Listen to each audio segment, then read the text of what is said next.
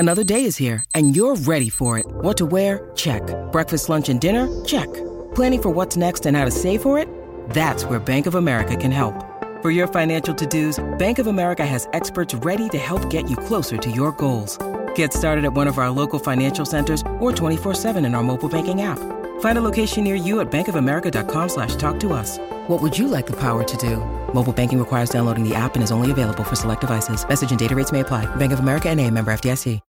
This episode is brought to you by Shopify. Whether you're selling a little or a lot, Shopify helps you do your thing, however you cha-ching. From the launch your online shop stage, all the way to the we just hit 1 million orders stage. No matter what stage you're in, Shopify's there to help you grow. Sign up for a $1 per month trial period at shopify.com/special offer, all lowercase. That's shopify.com/special offer. Hey, everybody, and welcome to the Billboard Pop Shop Podcast. I'm Keith Caulfield, Senior Director of Charts at Billboard. And I'm Katie Atkinson, Billboard's Executive Digital Director, West Coast. How are you, Katie? I'm great. How about you, Keith? I'm caffeinated, so I'm great. Okay. Let's get this day started. Let's get on with it.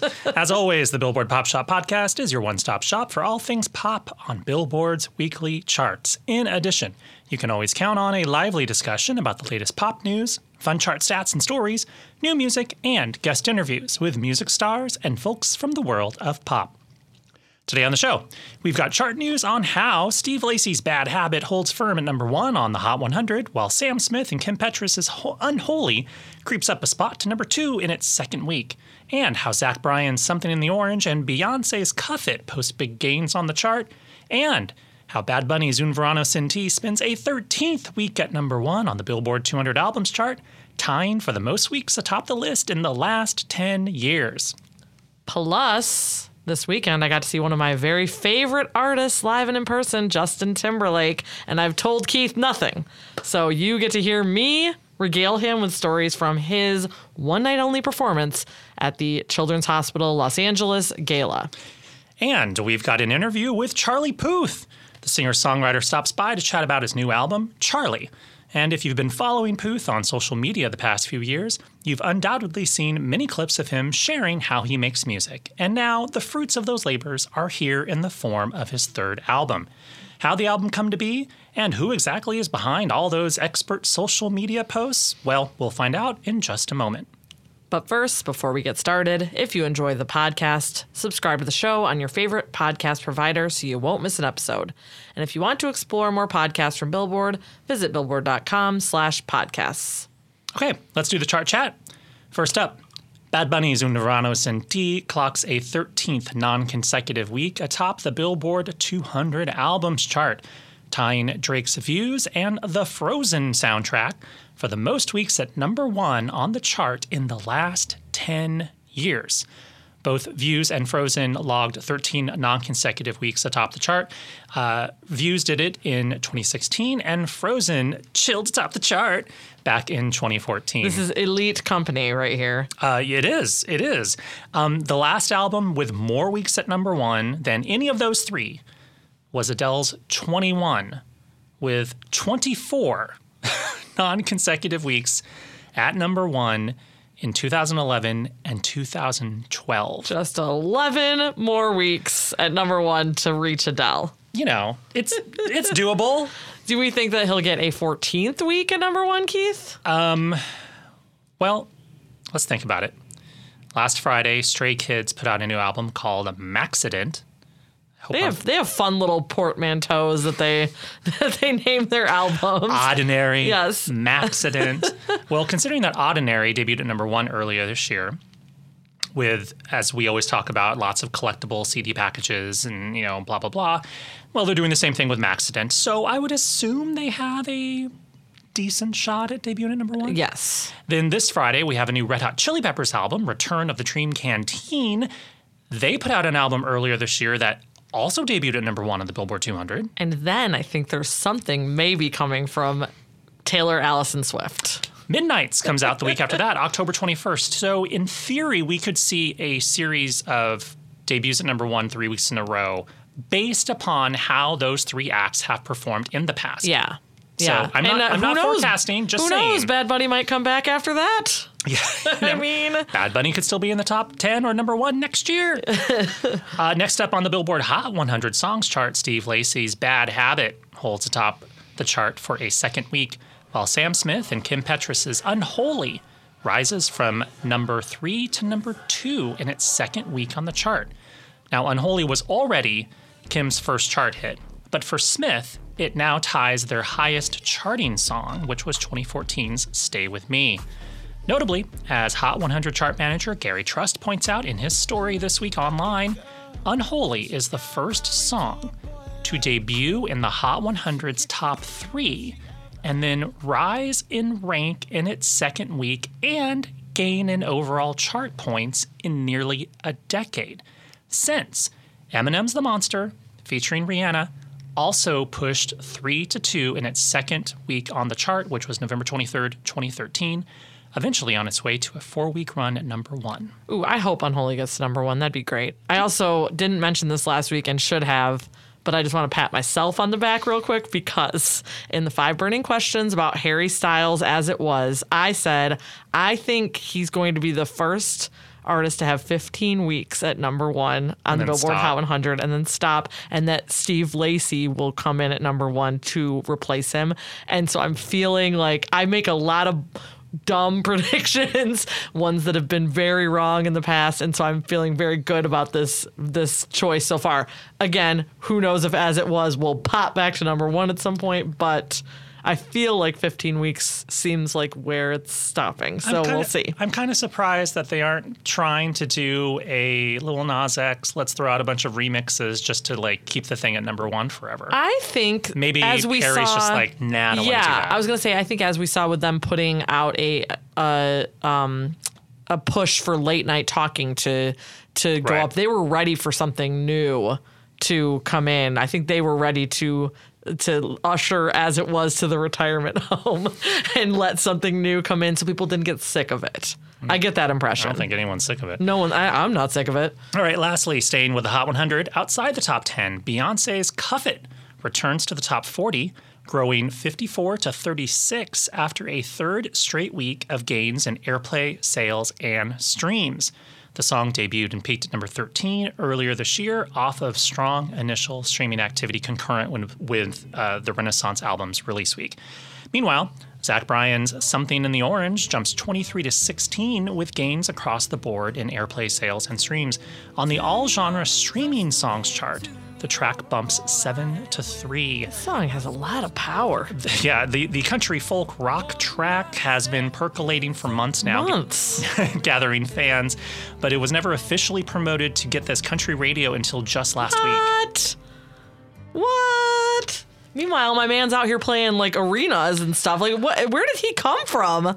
I think, I shouldn't say arenas. He's playing larger theaters. he's been around for a minute, but he really hasn't made a significant impression until this year. Yeah. And I think part of that was owed to his music being featured in, I think it was Yellowstone, the Kevin Costner show. This all makes sense. Which is hugely popular. And especially among a country fan like audience. So why is this just now hitting country radio? So now it's going to have a whole new life. Yeah, this song actually has a gain on the country airplay chart. Wow. Which is, it's kind of wild that like the song, like, why didn't they take it to country radio sooner? Everything's been untraditional, I think, though, with this entire situation. Yeah, well, this artist is like a Warner Records artist, but he's effectively kind of like a country rock artist. Maybe that's part of the reason why they didn't take him to country radio, because they were kind of like not working him as a traditional country artist. And he's not a traditional country artist The necessarily. only thing traditionally country about him is the name Zach Bryan, True. which is like Zach Brown Band crossed Luke with Luke Bryan. Bryan. It's a very familiar feeling country moniker. Well, yeah. So exciting week on the charts, and I also want to say, it can't be a coincidence that Bryan is a likely contender for Best New Artist at the Grammys, and that first round voting for the Grammys starts on October 13th. Yeah. Shortly after they're kind like, of fine, okay, we'll do country radio. making a push with him at country radio. I'm just saying The timing does make sense. Timing makes sense. Yes. Timing is everything. There are no coincidences. Hey, Katie, I want to say before you fall into the Justin Timberlake black hole. Yes. Katie texted me a picture on Saturday evening, and it was just a picture of a carpet in front. That was red. That was red, and feet. And there were 3 little stickers on it, because this is what happens on red carpets. When you're assigned a red carpet position and you're interviewing people, they put a little sticker usually on the ground, and it says the name of the outlet. And it said Billboard. I'm like, Katie's covering a red carpet? What's going on? I didn't know about this. It's been a minute. I don't even know the last time I did a red carpet. And then I'm like, I quickly Googled. I'm like, what's happening in Los Angeles? I went to Getty Images. I searched Los Angeles, Hollywood. And then I'm like, oh, there's a Justin Timberlake event happening tonight. Oh, my God. Yeah. So what happened? They announced this event that Justin Timberlake would be performing at the Children's Hospital Los Angeles Gala. They announced it, I think, late August, early September. And immediately Paul Grine, who has been on the show with us before, our awards editor, he hit me up. He knows that I'm a Justin fan and was like, the information for how to apply for credentials is right here in the announcement. And I'm like, okay, I got to just try. And it's not an event we always cover. They typically have very elite performers there. I know that Pharrell's performed there. Katy Perry's performed there. And as I spoke with the president of CHLA on the carpet, and he said that those artists have generously given their time to do 2 or 3 songs. But this year, Justin Timberlake did 10 songs. Wow. 10 songs at the event. And did anyone tell Justin's like, you only have to do 3? I mean, it was an amazing event to be at, because everybody, all the celebrities involved, had personal connections to this hospital, and for better or for worse. Like Jimmy Kimmel, I know, has been very public about his son Billy having life-saving heart surgeries at CHLA, so he was on the carpet and we spoke with him. Oh wow. Matt LeBlanc from Friends was there, who used to visit Children's Hospital while he was starring on the CBS show Man with a Plan. But Justin was actually asked by this actress named Nikki DeLoche, who I was not familiar with previous to this carpet, but she actually was on the all-new Mickey Mouse Club with Justin. She was one of the actresses, one of the teenagers on that show with Justin when they were kids. And so they have been friends since then, since the early 90s. And she is a trustee on the board, the foundation board for Children's Hospital. So that's how he got involved. She called up to her friend Justin. It's like, hey, my old Mickey Mouse friend. She said Justin. She never asks favors of him, never. And she's like, you know what? I'm just going to call, because he knows how important it is to her. Her son, Bennett, had life-saving heart surgeries at CHLA as well. And so she just called him and said, would you consider doing this? And he and Jessica showed up. Like, he obviously beyond showed up, did 10 songs. Jessica Biel, his wife. And then it turned out that, and I didn't know this, and actually I was standing next to the Children's Hospital publicity guy, did not know this either, but Jessica Biel's brother, Justin, also named Justin Biel, his daughter, Zaya, had a life-saving heart surgery at CHLA. Wow. So it turned out that Justin actually had an even more personal connection, because his niece was saved at the hospital. Wow. So it was just a night of stories like that. It was so touching. And I'm a mom, as you know, if you listen to the podcast. So just hearing, thankfully every story that was told was a beautiful, heartwarming one, because all of these people, their children's lives were saved by the care at Children's Hospital. So Justin did a very interesting set of songs. He only did 2 or 3 of his own songs. Yeah. The rest were all covers. He did The Way You Look Tonight and Smile. He did these standards, and then he did these soul covers. He did an Al Green song. He did a Sam Cooke song. He did a Smokey Robinson song.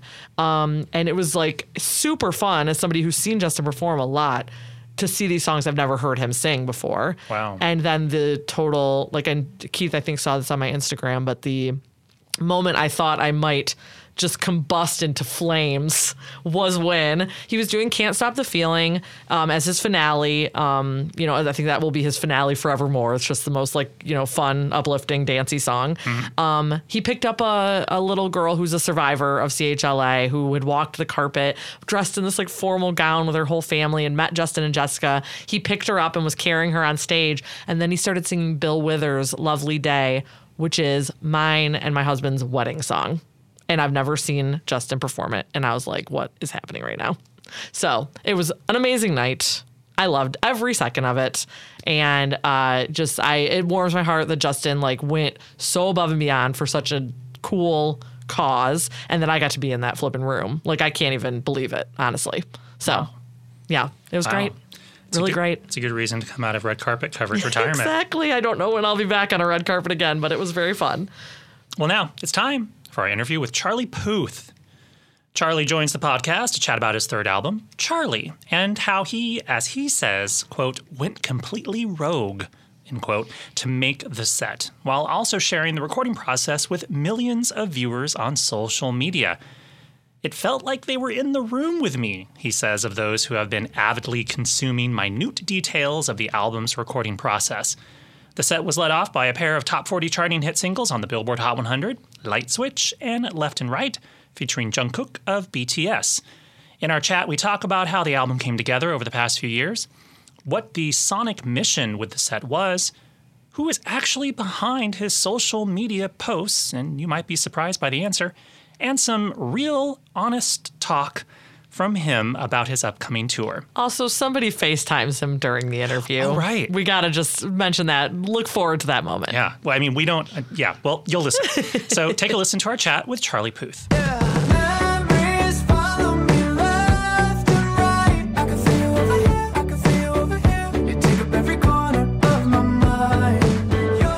Welcome back to the Billboard Pop Shop podcast. Charlie Puth, how are you, sir? I'm good. I'm waving to you virtually. Last time we did this, we were, I think a couple times ago, we'd done this in person, but then that little pandemic happened. But I'm happy to be speaking to you again. I always enjoy these. Oh, you're so sweet to say that. And I was going to actually mention how the last time we talked on the podcast was in 2017. When Attention had come out, and you kindly invited me to your then home studio to show me how you made Attention, played all the isolated parts and how you assembled the song together. And I was living sort of my geeky music fan dream, seeing all that happen. And now in the past few years, you've shared that kind of vibe with people on social media in the making of your new album, Charlie. So it must feel incredible to have this new album out in the world for everyone to listen to now.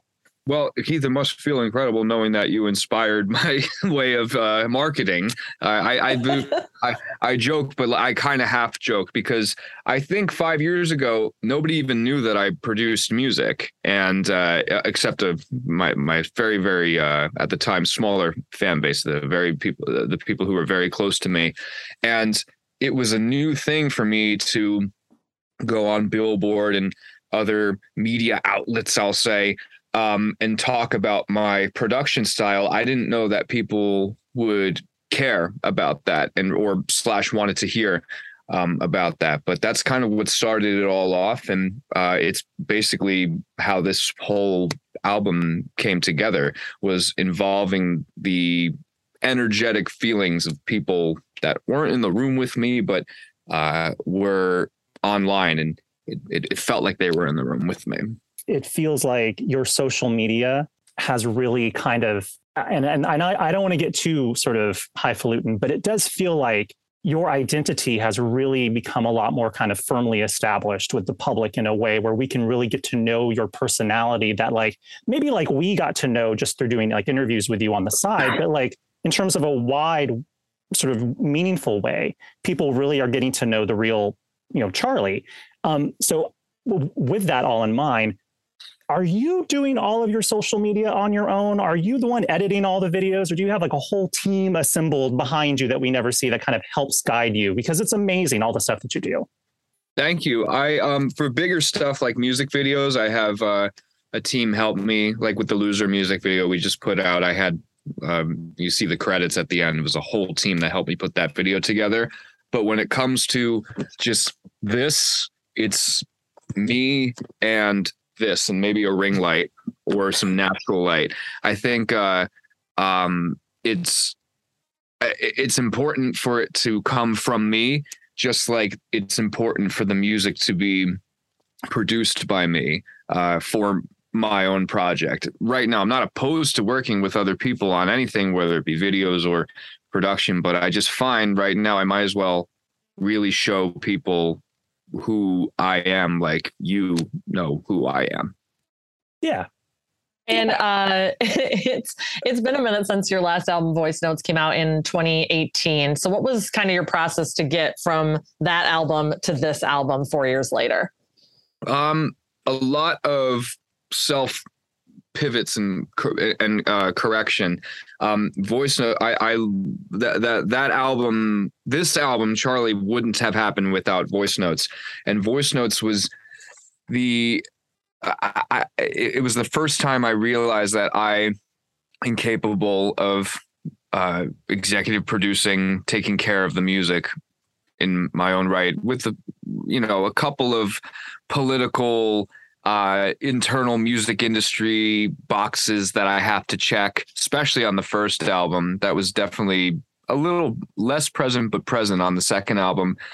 This third album, I went completely rogue. I was by myself when I made the album, but I involved the internet into the creation of it. So it felt like I was in a room with millions of people, which is a very outlandish and avant-garde way to release music, sharing the process with millions of people. I used to freak out when my music would leak. Now I'm the person who leaks. Yeah, you're the leaker. Yeah. You co-wrote every song on the album. You produced each song on the album solely on your own.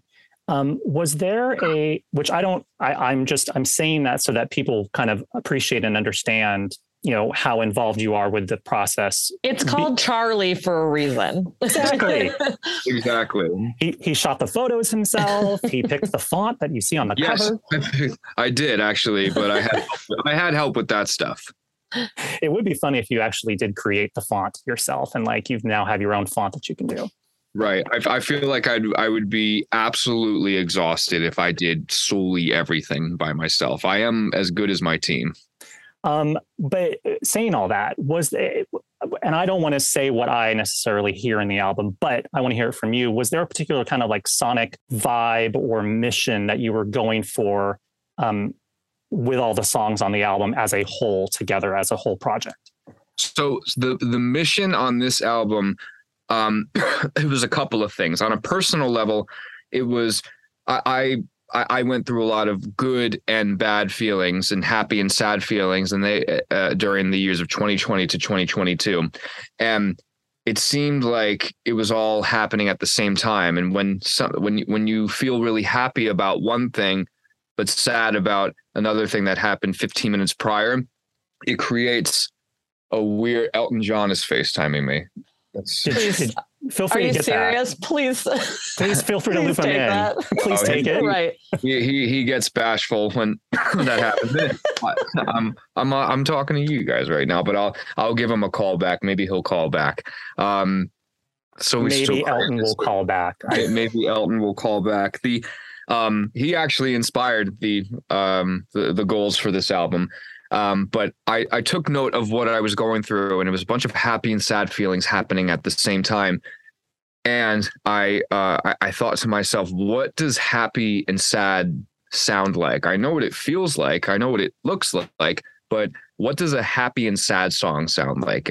What are those feelings representative of in sound? And you take a song like That's Hilarious, which is track 1 on the album, and it has a really beautiful, pretty Rhodes, which is this Rhodes right over here with the blue top, which is actually visually pretty.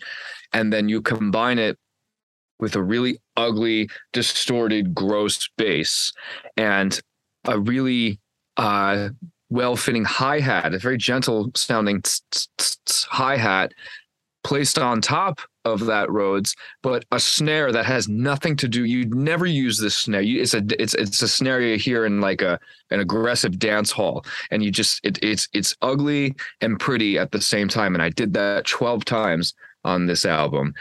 So that's the approach that I took sonically, and where Voice Notes was super derivative of music of the late 80s going into the 90s, that really important turning point. Johnny Hates Jazz, Lisa Stansfield.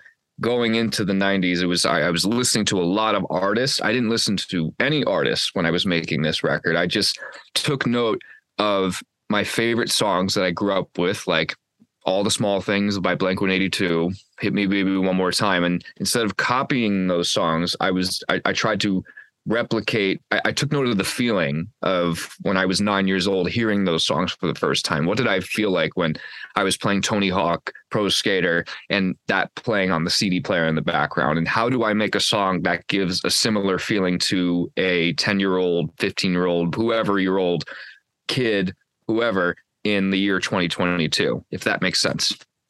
Makes sense to me. Yeah. I mean, maybe there's a way you can eloquently write that a bit better without my my stutters and whatnot. well, I'll remind you it's a podcast, so it's just audio. Oh, there you go. Yeah. In a track by track breakdown you did, you also talked about how Smells Like Me, you were thinking of like 2000s reality shows like The Hills. And then you also mentioned a part that sort of reminded you of The Little Mermaid. And I'm wondering, listening back, I'm wondering which part you're talking about for that song. So in the beginning, written by Alan Menken for Disney's Little Mermaid, those are 4 notes at the very beginning of a B flat pentatonic scale and a C pentatonic, which is the most pleasing scale to the human ear, which is why people love that song. It's literally scientifically proven that that is one of the most pleasing scales for a human to listen to. And again, so track 5, Smells Like Me, going through what it's lyrically about, very happy and sad feelings happening in conjunction at the very same instance in my lifetime. And while I'm writing it, I'm thinking, okay, I have to make the ugly sound. What's the ugly sound? The ugly sound ended up me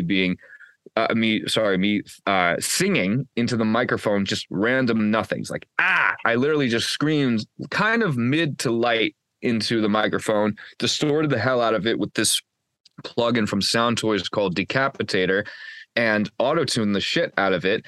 And it became this kind of robotic yell in a way, this really ugly, like not pleasing to hear robotic yell. So I took a little bit of the, in the EQ, kind of took 16K down so it wouldn't be so harsh. And then I had my ugly sound. Now it's time to find the good sound. And I guess I was listening to The Little Mermaid, and at the very beginning, I took those same notes, which I can because it's 4 notes and it's out of a pentatonic scale, which everybody uses. And I know Alan Menken, so it's not going to be an issue. But the F sharp, G sharp, A sharp, and C sharp. That repeats throughout the entire song. So that's the pretty and the beautiful part, representative of the beautiful and the ugly that was happening in my life. So it's reachy, but it's true to form. That's how I made all of these songs, ugly and good, playing at the same time, layered on top of each other. Love it. And another lovely and good song that you have is with Jungkook from BTS called Left and Right. How, first of all, like when you were making Left and Right, was it always going to be with Jungkook, or did you always see it as a duet? And also, is there anything else that you guys recorded together when you got to, like, when you made this song? Right. It's so, to answer the first part of your question, it was originally only me.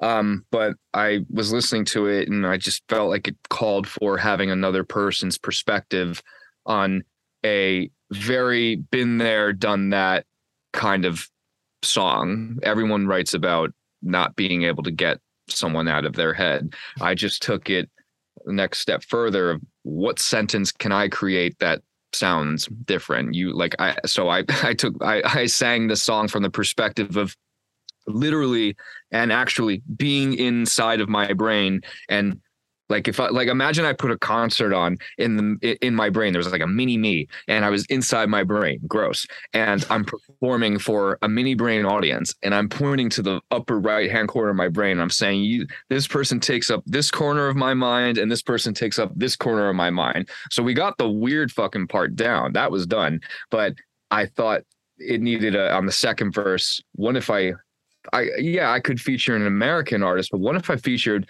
an artist that maybe doesn't even speak English and can pull it off in a way and emote the same thing that we all feel? Like, he doesn't speak a lick of English. I mean, he speaks a couple of words, but he's singing about topics that are universally felt.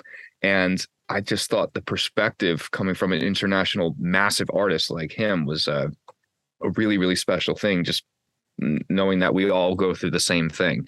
And we all experience the same feelings in life. And I'm playing the song in my head back. I love that fat foul snare. It's just so out of place, but so delightfully in place.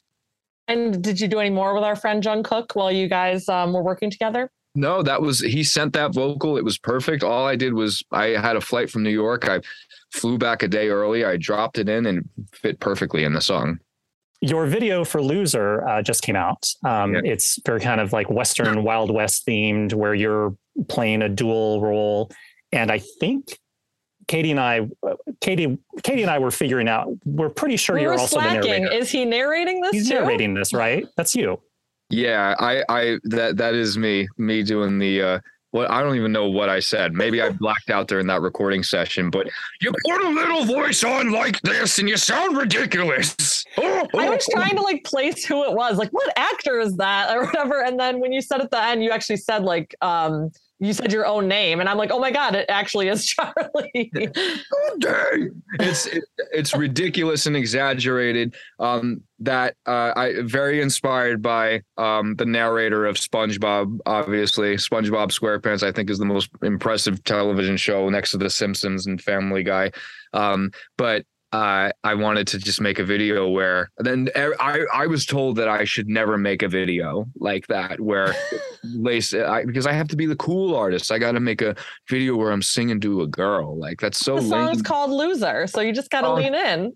Just got to lean in. I that video is very reminiscent, inspired by movies like Airplane and Leslie Nelson. Like Leslie Nelson, he's no longer living, but he was one of my favorite actors. Just the delivery of how he was able to make things look so nonchalant, but just deliver such a powerful comedic message, where like the opposite of Chris Farley, also not with us anymore, but just as brilliant, was able to kind of in the opposite end be more in your face with comedy.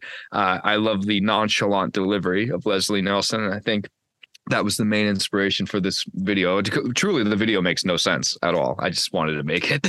Yeah, I was having a hard time figuring out. I'm not sure what the story is here, but I'm kind of rolling with it. There is no story. I don't preface anything like as to why the two are dueling or battling. The song, it makes zero sense. I think but you know what? Several famous directors have reached out to my creative director and said, I didn't know Charlie acted, so maybe I did a good job. There you go. Maybe you do have some sort of, maybe there's like an acting career in films. Western is in your Western. future. Maybe so. And finally, you have a one night only tour starting later this month and running through December. And then you've teased another tour for 2023 as well. So what have you been prepping for these shows? What can we expect from them? I put this tour together with my team kind of not knowing where I stood as, I'll say what no artist will ever say. I did not know where I stood as a touring artist. We got through a worldwide pandemic. I thought at one point my career as a touring artist was over. I had no idea. It had been like a couple of years since I had something on Billboard. Like, where did I stand as a touring artist? So my agency, my management label all came together. We were like, okay, let's put this small tour on and see what it does. Sold out immediately, like in Europe, everywhere. And I'm like, okay, great. But I'm taking it as an opportunity to realize that I'm not really going to be able to play these small rooms anymore. And I'm fortunate enough to say that. But one of the best things about that, playing these small rooms, is that you can connect to your fans. Like I connect to my fans on TikTok. So I'm really looking forward to the intimate small rooms and starting it off in my hometown in Red Bank. Amazing. Well, thank you so much, Charlie. We appreciate your time and congratulations on the new album and tour and everything. So good luck. Thank you very much. And very nice to speak to you guys again. Turn me on like a light switch when you're moving your body around and around. Now I don't want to fight this. You know how to just make. Thanks again to Charlie for making the time to talk with us and to reject an Elton John FaceTime call to continue our interview. Honestly, if Elton John were FaceTiming me, I would hang up on whoever I was talking to and just, talk to Elton John. Yeah. I would have liked it more if he had answered it and said, hey, Elton, I'm doing a podcast right now with Billboard. You love Billboard. Obviously, that would have been amazing, but also I would have understood if he put us on mute and turned off his camera and just talked to Elton John and then maybe came back in a few minutes. The fact that Charlie was kind enough to make the time for us. He's a pro. Was very sweet. And now it's time for the chart stat of the week. Look, if you had 20 years ago, Eminem's Lose Yourself debuted on the Billboard Hot 100 chart, on its way to becoming his first number one. The track opened at number 52 on the list dated October 5th, 2002, and began a 12-week run at number one on the November 9th chart. The track, written and recorded for Eminem's semi-autobiographical film 8 Mile, would later win the Academy Award for Best Original Song and a pair of Grammy Awards for Best Rap Song and Best Male Rap Solo Performance. Eminem has topped the Hot 100 4 more times since Lose Yourself, with Crack a Bottle with Dr. Dre and 50 Cent, Not Afraid, and a pair of songs featuring Rihanna, Love the Way You Lie and The Monster. Earlier this year, Lose Yourself returned to the Hot 100 for the first time since 2003, after Eminem performed the track during the Super Bowl halftime show. The song re-entered the list at number 40. So there you have it. This week, 20 years ago, Eminem's Lose Yourself debuted on the Hot 100 on its way to number one. You better lose yourself in the music the moment you own it. You better never let it go. You only get one shot. Do not miss your chance to blow.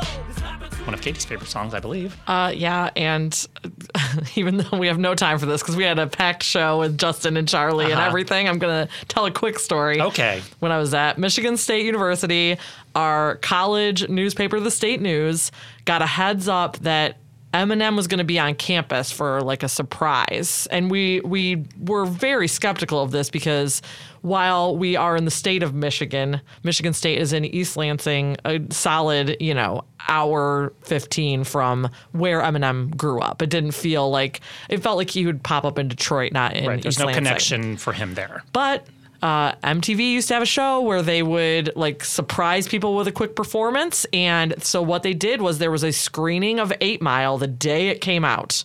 Friday, the day 8 Mile was released. I feel like I saw this on MTV. Yeah, well, it was at Michigan State University while I was a student there. So after the screening, the screen goes up in the auditorium and Eminem is there and performed a concert to everyone. I mean, everyone rushed the stage. It was crazy. Were you in the room? I was not in the room. My colleague, he'll be so excited to get his name on the podcast. Tony, my colleague Tony Planis was covered it for us.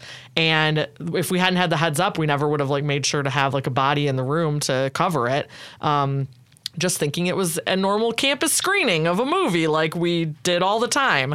So, but then the whole thing was, immortalized on the MTV show. Oh, you were covering it. You were covering it because you were working for the college paper? The college paper, the State News. Got it. Yes. I was like, my colleague. I'm like, what? Why weren't you just in the room because you're a fan? My still to this day friend, who actually is the reason Dan and I are together because he was our mutual friend at Michigan State, etc. So Tony's getting all sorts of shout outs today. Wow. Okay. Well, that was a great story. What song should we go out on? Oh, man. Well... a Justin Timberlake song? Oh, yeah. Let's do a Justin Timberlake song. I was really excited that of the very few of his own songs he did Senorita, which is one of my favorite to see live. I know, it's wild. So he did Senorita and Can't Stop the Feeling. Senorita, Suit and Tie, Can't Stop the Feeling. Yeah. Wow. Yeah. So no sexy back for the Children's Hospital. I mean, I guess that one makes sense. But I think we should go out and Senorita. Okay, we'll do that. We'll see you guys next time. Bye. Hasn't it been found? Mama, listen.